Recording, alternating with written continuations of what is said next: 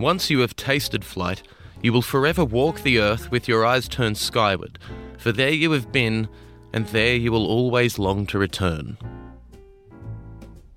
Leonardo da Vinci said that in the 15th century, and while he never got to witness transatlantic travel and the supersonic jet, he also never had to wrestle for an armrest. We've always wanted to be amongst the clouds. Everything worth fearing or revering has always come with a pair of wings. It's a fascination that goes right to the centre of what makes us human. But our dreams of flight have, for the last few months, been largely stalled by COVID-19. And if you've turned your eyes skyward as Leonardo always did, you'd probably have noticed less planes in the sky and a very sore neck. In today's episode, we'll be taking a closer look at whether COVID-19 has shone a harsh light on aviation's carbon footprint, or whether despite the crisis, the big players in aviation will be unwilling to turn off autopilot. This is Think Sustainability, and I'm your host, Max Tillman. There's two big questions. What have we learnt over the last few months about the environmental impact of commercial aviation? If aviation was a country, it would be amongst the top 10 carbon emitting countries in the world. So it is a massively emitting sector, and it is on track to continue rising. And where can the industry make hay while the sun shines on finding unique solutions for greener flying? There has been a lot of interest in 3D printing for the airline industry generally. So if you're talking about that small again across a fleet of 100 airplanes, the saving in weight has significant implications for fuel usage, which is possibly beneficial for everyone. Or whether the next great leap forward in aviation may be coming from algae. We can, in a matter of weeks, go from catching sunlight to making renewable fuels rather than millions of years. So familiarise yourself with your nearest emergency exit, make sure your seatbelt is securely fastened, and relax. This is Fight or Flight.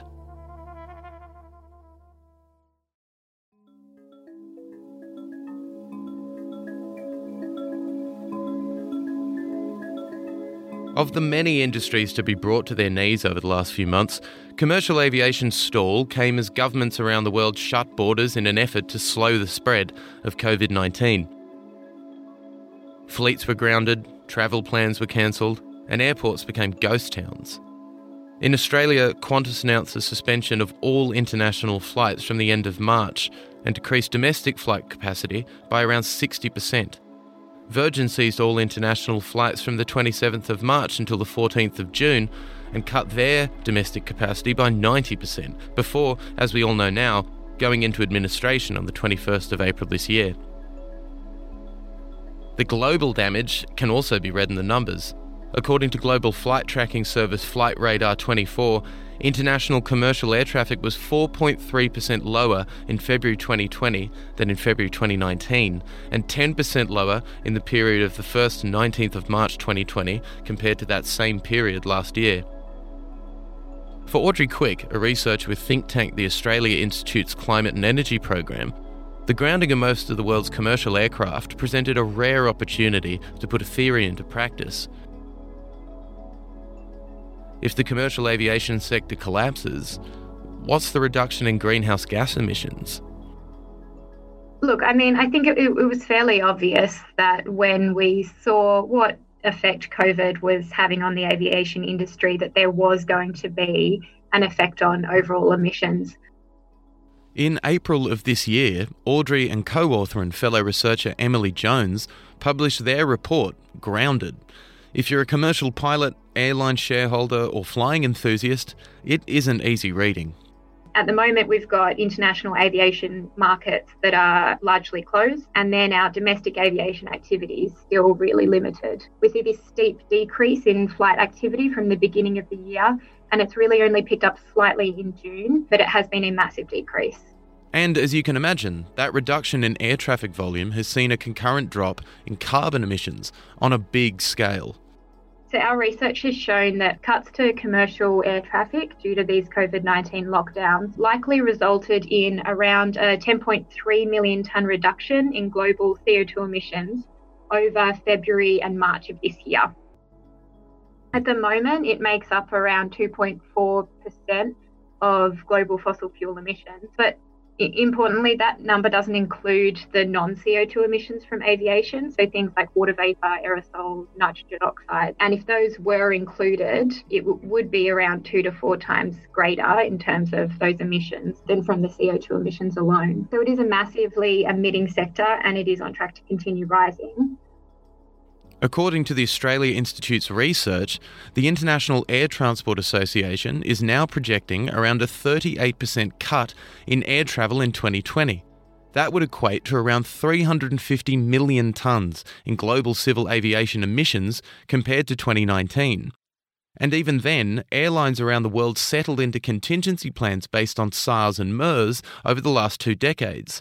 Yet very quickly, those plans were rendered useless. It did come up a lot when we were writing this report because we were continually looking at IATA's forecasts, and they were continually changing. On a month-by-month basis, that percentage decrease in flight was getting bigger and bigger. So we really did have to keep looking at that website and those forecasts because they were continually changing. And I think that really just puts this pandemic into perspective. So yeah, you're right. If you look at previous infectious disease outbreaks, so things like avian flu, MERS, SARS, what we see there is that air traffic did briefly decline as a result of those outbreaks, but then it did return to normal in really a few months. COVID-19 is a pandemic, firstly, so it is different in that respect. It's reached further across the globe and it has lasted a lot longer. So it's had a much more severe impact in many different ways, which means that it is more likely to have that sustained effect on people's behaviour. What researchers like Audrey are starting to realise is that the COVID-19 pandemic has the potential to fundamentally change our travel habits. For airlines, particularly in Australia, where the Sydney to Melbourne flight path is one of the world's most profitable, it isn't a rosy forecast for an industry already against the ropes. This is behaviour that we've now almost become accustomed to. There's been a lot of businesses that have worked out ways to shift from those face-to-face meetings. Obviously, not all meetings are going to be online, but I think that it has made everyone pause and question whether certain meetings and certain gatherings can shift to online. So, for instance, we've seen a lot of virtual conferences at global organisations shifting to an online version. So we've seen the International Monetary Fund, the World Bank, the OECD. We've even seen our own Parliament shift to this online version. Obviously, that doesn't always work. So in some senses, that will continue where you are using this online version into the future. And in some senses, it is more practical and more beneficial to be, getting on that flight and having that face-to-face meeting. So I certainly don't think that we're going to see this continue completely into the future, but I think that it has meant that some businesses are questioning their behaviour and what they can do in the future to lessen that flying. If we just look at video conferencing platform Zoom, it's had more active users in the first 2 months of this year than it did in all of last year combined. To even further complicate matters is the timing of the international agreement to reduce CO2 emissions, the CORSIA agreement. And as they say, behind every great acronym is a very long explanation. CORSIA is the carbon offsetting and reduction scheme for international aviation. Created in 2016, CORSIA is commercial aviation's answer to the Paris Climate Agreement. As of June 2019, 80 nation-states have announced their intention to participate, representing roughly 77% of international commercial aviation. Under the agreement, countries have voluntarily agreed to global fuel efficiency improvements of 2% per year until 2050, and to cap the global net CO2 emissions from international aviation at 2020 levels. Airlines could ask for a change in the baseline year, but that would risk negating the previous 4 years of negotiations and bureaucratic trench warfare to get to this point in the agreement. CORSIA has already attracted criticism for its focus on purchasing offsets for airlines, a process by which people, or in this case airlines themselves, can pay to offset or make up for the emissions that their flights produce, by investing in renewable energy or reforestation, for example. It's the big business equivalent of using more plastic at home, but offsetting it by taking the bus to work. We did see some movement towards lowering carbon emissions within the aviation sector globally, but unfortunately, we're already seeing that the economic impact of COVID-19 is being used as an excuse to water down some of these commitments. So you mentioned CORSIA there, and you're right, it is quite a handful, the Carbon Offsetting and Reduction Scheme for International Aviation. So that's the central instrument for mitigating carbon emissions from international civil aviation. And that's because domestic emissions are covered under the Paris Agreement and in our national pledges.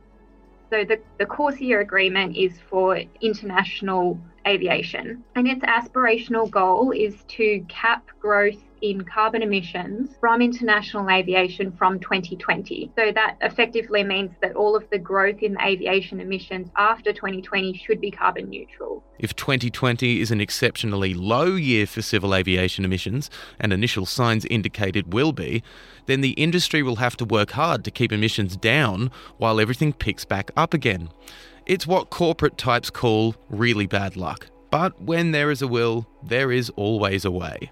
But what we've seen is that during this COVID-19 crisis, lobbying from the airline industry has meant that baseline, that 2020 baseline, has now been changed to a 2019 baseline. It's this watering down of what was supposed to be a binding deal that has researchers like Audrey worried about how willing the airline industry is to budge on its business model. Around the world, airlines are appealing to their governments for loans and guarantees and grants to assist them through the COVID-19 crisis. According to Audrey's research, the Australian airline industry has already received $715 million of aviation relief packages, waiving the aviation fuel excise, domestic and regional security charges, and domestic air service charges. It would seem the most obvious alternative to a CORSIA deal would be for loans to be conditional on lower emissions or greener business models. And it's a really unfortunate decision. It basically undermines the integrity of the agreement, it delays the offsetting obligations, it pushes back any climate action that the agreement might have resulted in. However, within that agreement, there were actually provisions in there for if something like this were to happen. So it's actually the 2019 and 2020 years that are taken into account to create that baseline. So even though we say a 2020 baseline, it's really a mixture of the 2019 and 2020 ones. And that was with something like this in mind, with something that would really upset those emissions and have a great change. But I mean, if you think about it, do we think that the baseline would have changed if, for instance, we had a year with higher than usual emissions? No, certainly not. So just because we had a year with lower emissions doesn't mean that we should be undermining this whole agreement.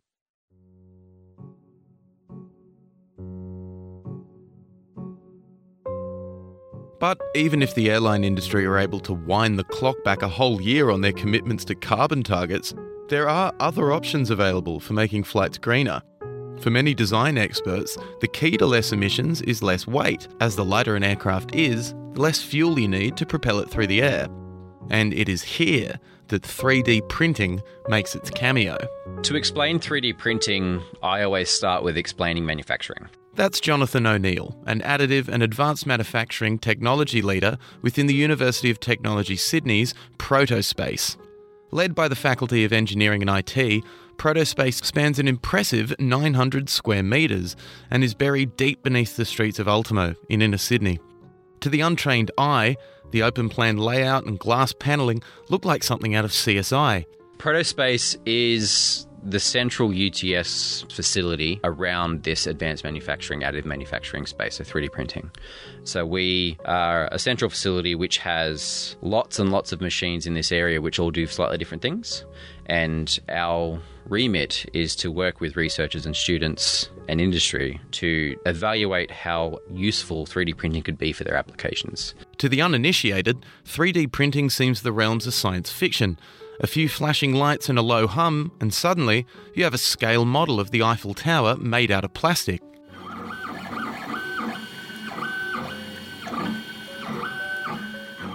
In the historical sense, you make things by either joining them together, so you take a piece of raw metal and you join it together, or you take that raw material and mold it into something using a cast, or you take a piece of metal and you remove it material until you get to the shape you want. What 3D printing does is it takes that way of making things but segments it into layers in its most basic sense. So it means you build something up, but you only need to use the material that will exist in the final part. It's a way of building things gradually, largely only leaving behind the bits you want. So essentially, you only get out what you put in.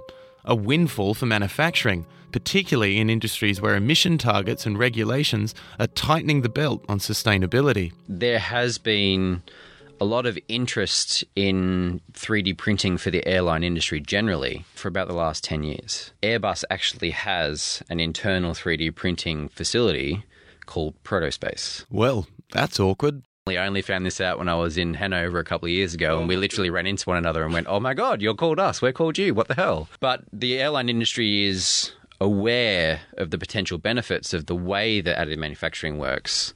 They're well aware of how utilizing that could have drastic implications for financial sustainability of their operations. As Jonathan says, 3D printing is not only recognised as a benefit to the industry. Airbus, one of the world's most recognisable aerospace companies, already has a team in-house.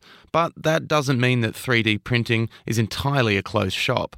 There's a lot of modelling happening in particular. So they're investing heavily, and they are at the point maybe in the past 3 or 4 years where they're starting to utilise these things, but in smaller elements. So I'm not talking huge changes to the way airplanes are made or utilised, but they're kind of swapping out components. There's actually been a global design challenge that was run in partnership with Airbus and Autodesk, which is a large CAD software company, where they opened it up globally for people to design a bracket which held on a component of a motor, but design it with additive manufacturing to optimize it. And that part was designed by someone in Indonesia in the end, I think, and it ended up being 86% lighter by using additive manufacturing technology. So if you're talking about a gain, that small a gain across a fleet of 100 airplanes, the saving in weight has significant implications for financial sustainability as well as fuel usage, which is possibly beneficial for everyone.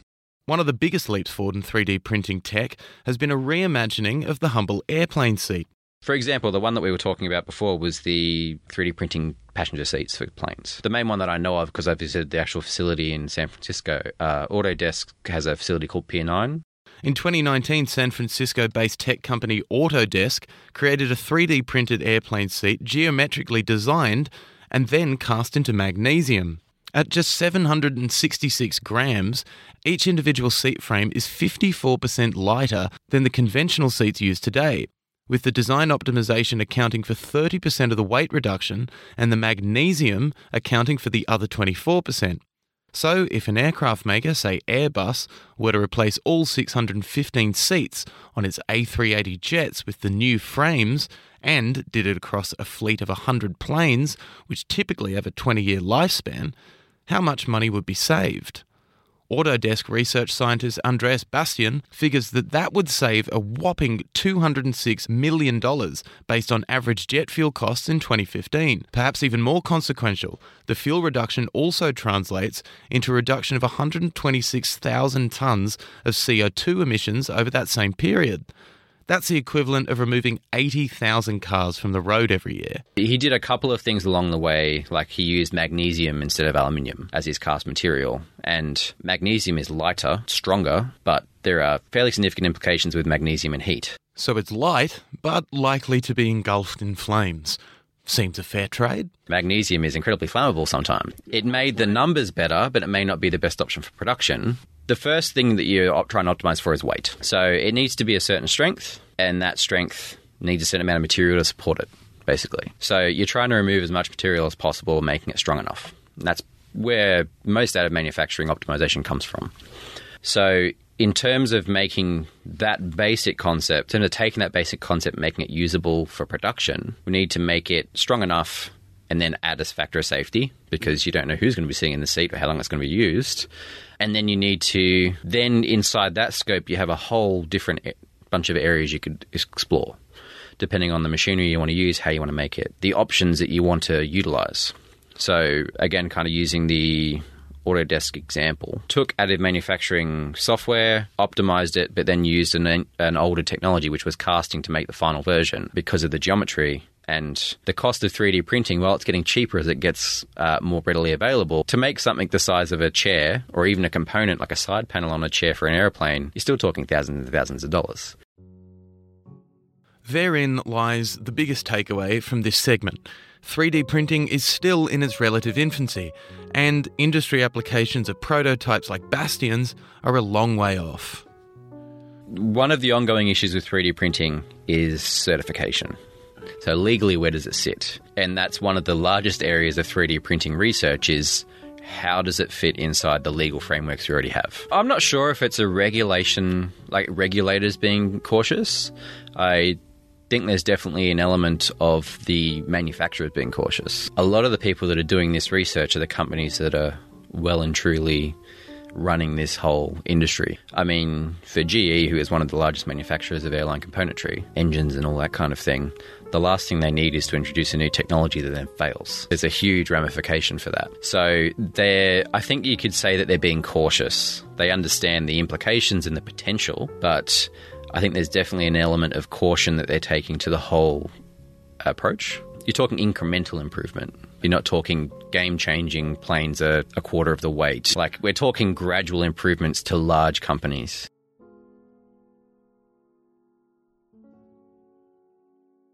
So if the era of the weightless 3D printed airline seat is still merely a glimmer in the eye of an aerospace engineer, there is another, more obvious alternative to reducing carbon emissions: using a different fuel. That initiative was about trying to understand what was the best way of using biomass for biofuels. And we looked at using sugarcane and algae and also a nitrogen fixing plant called Pangamia. And the idea was really to try and understand what were the economic benefits of each, i.e. which process gave you the less CO2 emissions, for example.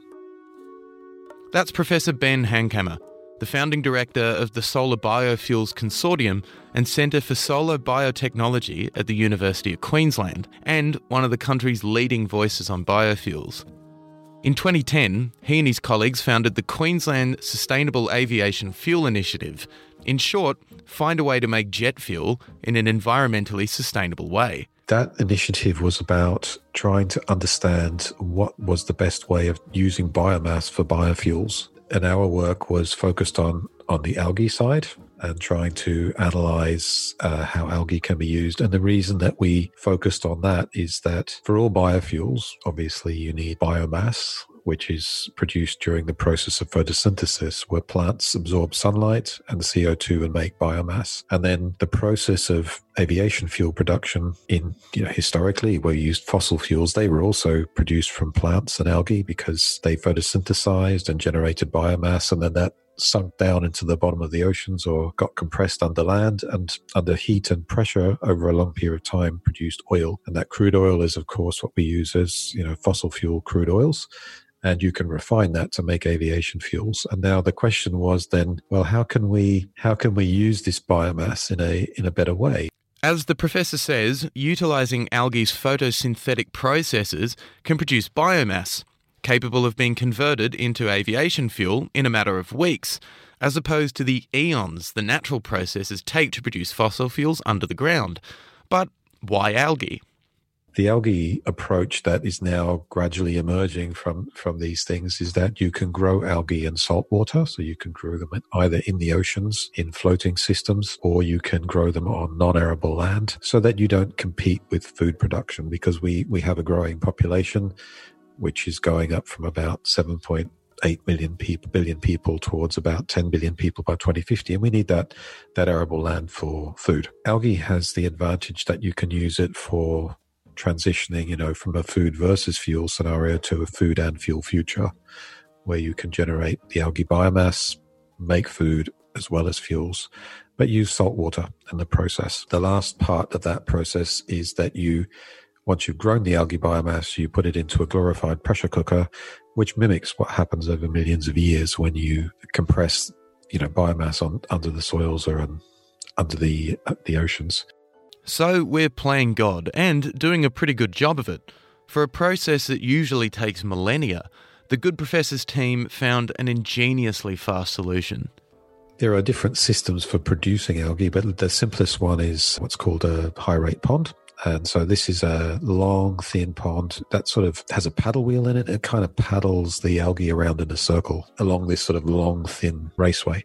And it's maybe 25, 30 centimeters deep. And then you can harvest pretty much continuously or on a daily basis. You can harvest some of that algae out and you keep putting nutrients in so they keep growing. You put CO2 in, that helps. But the algae is harvested out and you can then somehow concentrate that. You can do it through processes of flocculation where the algae clump, if you like, and fall out of solution. And then once you've got that sort of algae paste, you can put that, as I said, into a glorified pressure cooker, which mimics what the Earth did over millions of years and gives you a crude oil fraction.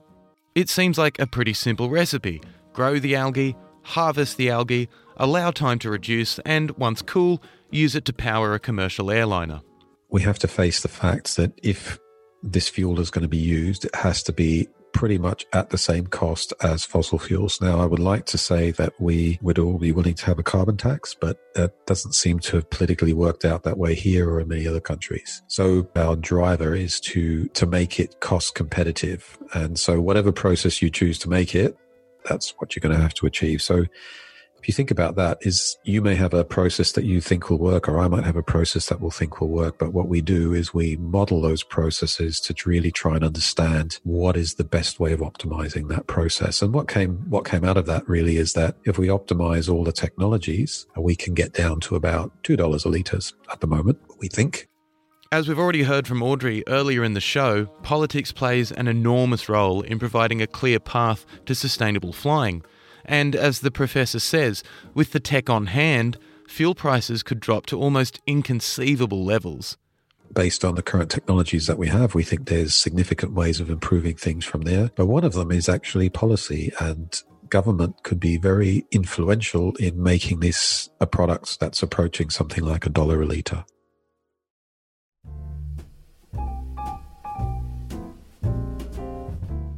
$1 a litre fuel made from harvest algae? To the untrained eye, or ear in this case, it may seem just as fantastical as the 3D printed airplane seat. But if we've learnt anything over the last half hour, is that what was once the realm of science fiction is now in the infancy of its real-world applications. And as our friend Leonardo da Vinci said so eloquently, knowing is not enough, we must apply. Being willing is not enough, we must do. So, while the pandemic has temporarily frozen what was an excessive output of carbon emissions into the atmosphere, a dip in the charts may just be that. Corsia's backtracking to 2019 targets leaves much to be desired for the major players in commercial aviation. But the 3D printed airplane seat could take the weight out of commercial flying, and we could all soon be propelled through the air off the hard photosynthetic work of algae. So there's at least a few ways of easing the journey. Think Sustainability is made possible with the support of 2SER Radio, the University of Technology Sydney, and is heard all around Australia on the Community Radio Network. Think Sustainability is made in Sydney, which sits on Gadigal land of the Eora Nation, whose sovereignty was never ceded. You can subscribe to Think Sustainability wherever you get your podcasts. I'm Max Tillman. The seatbelt sign is now off. Thanks for your company.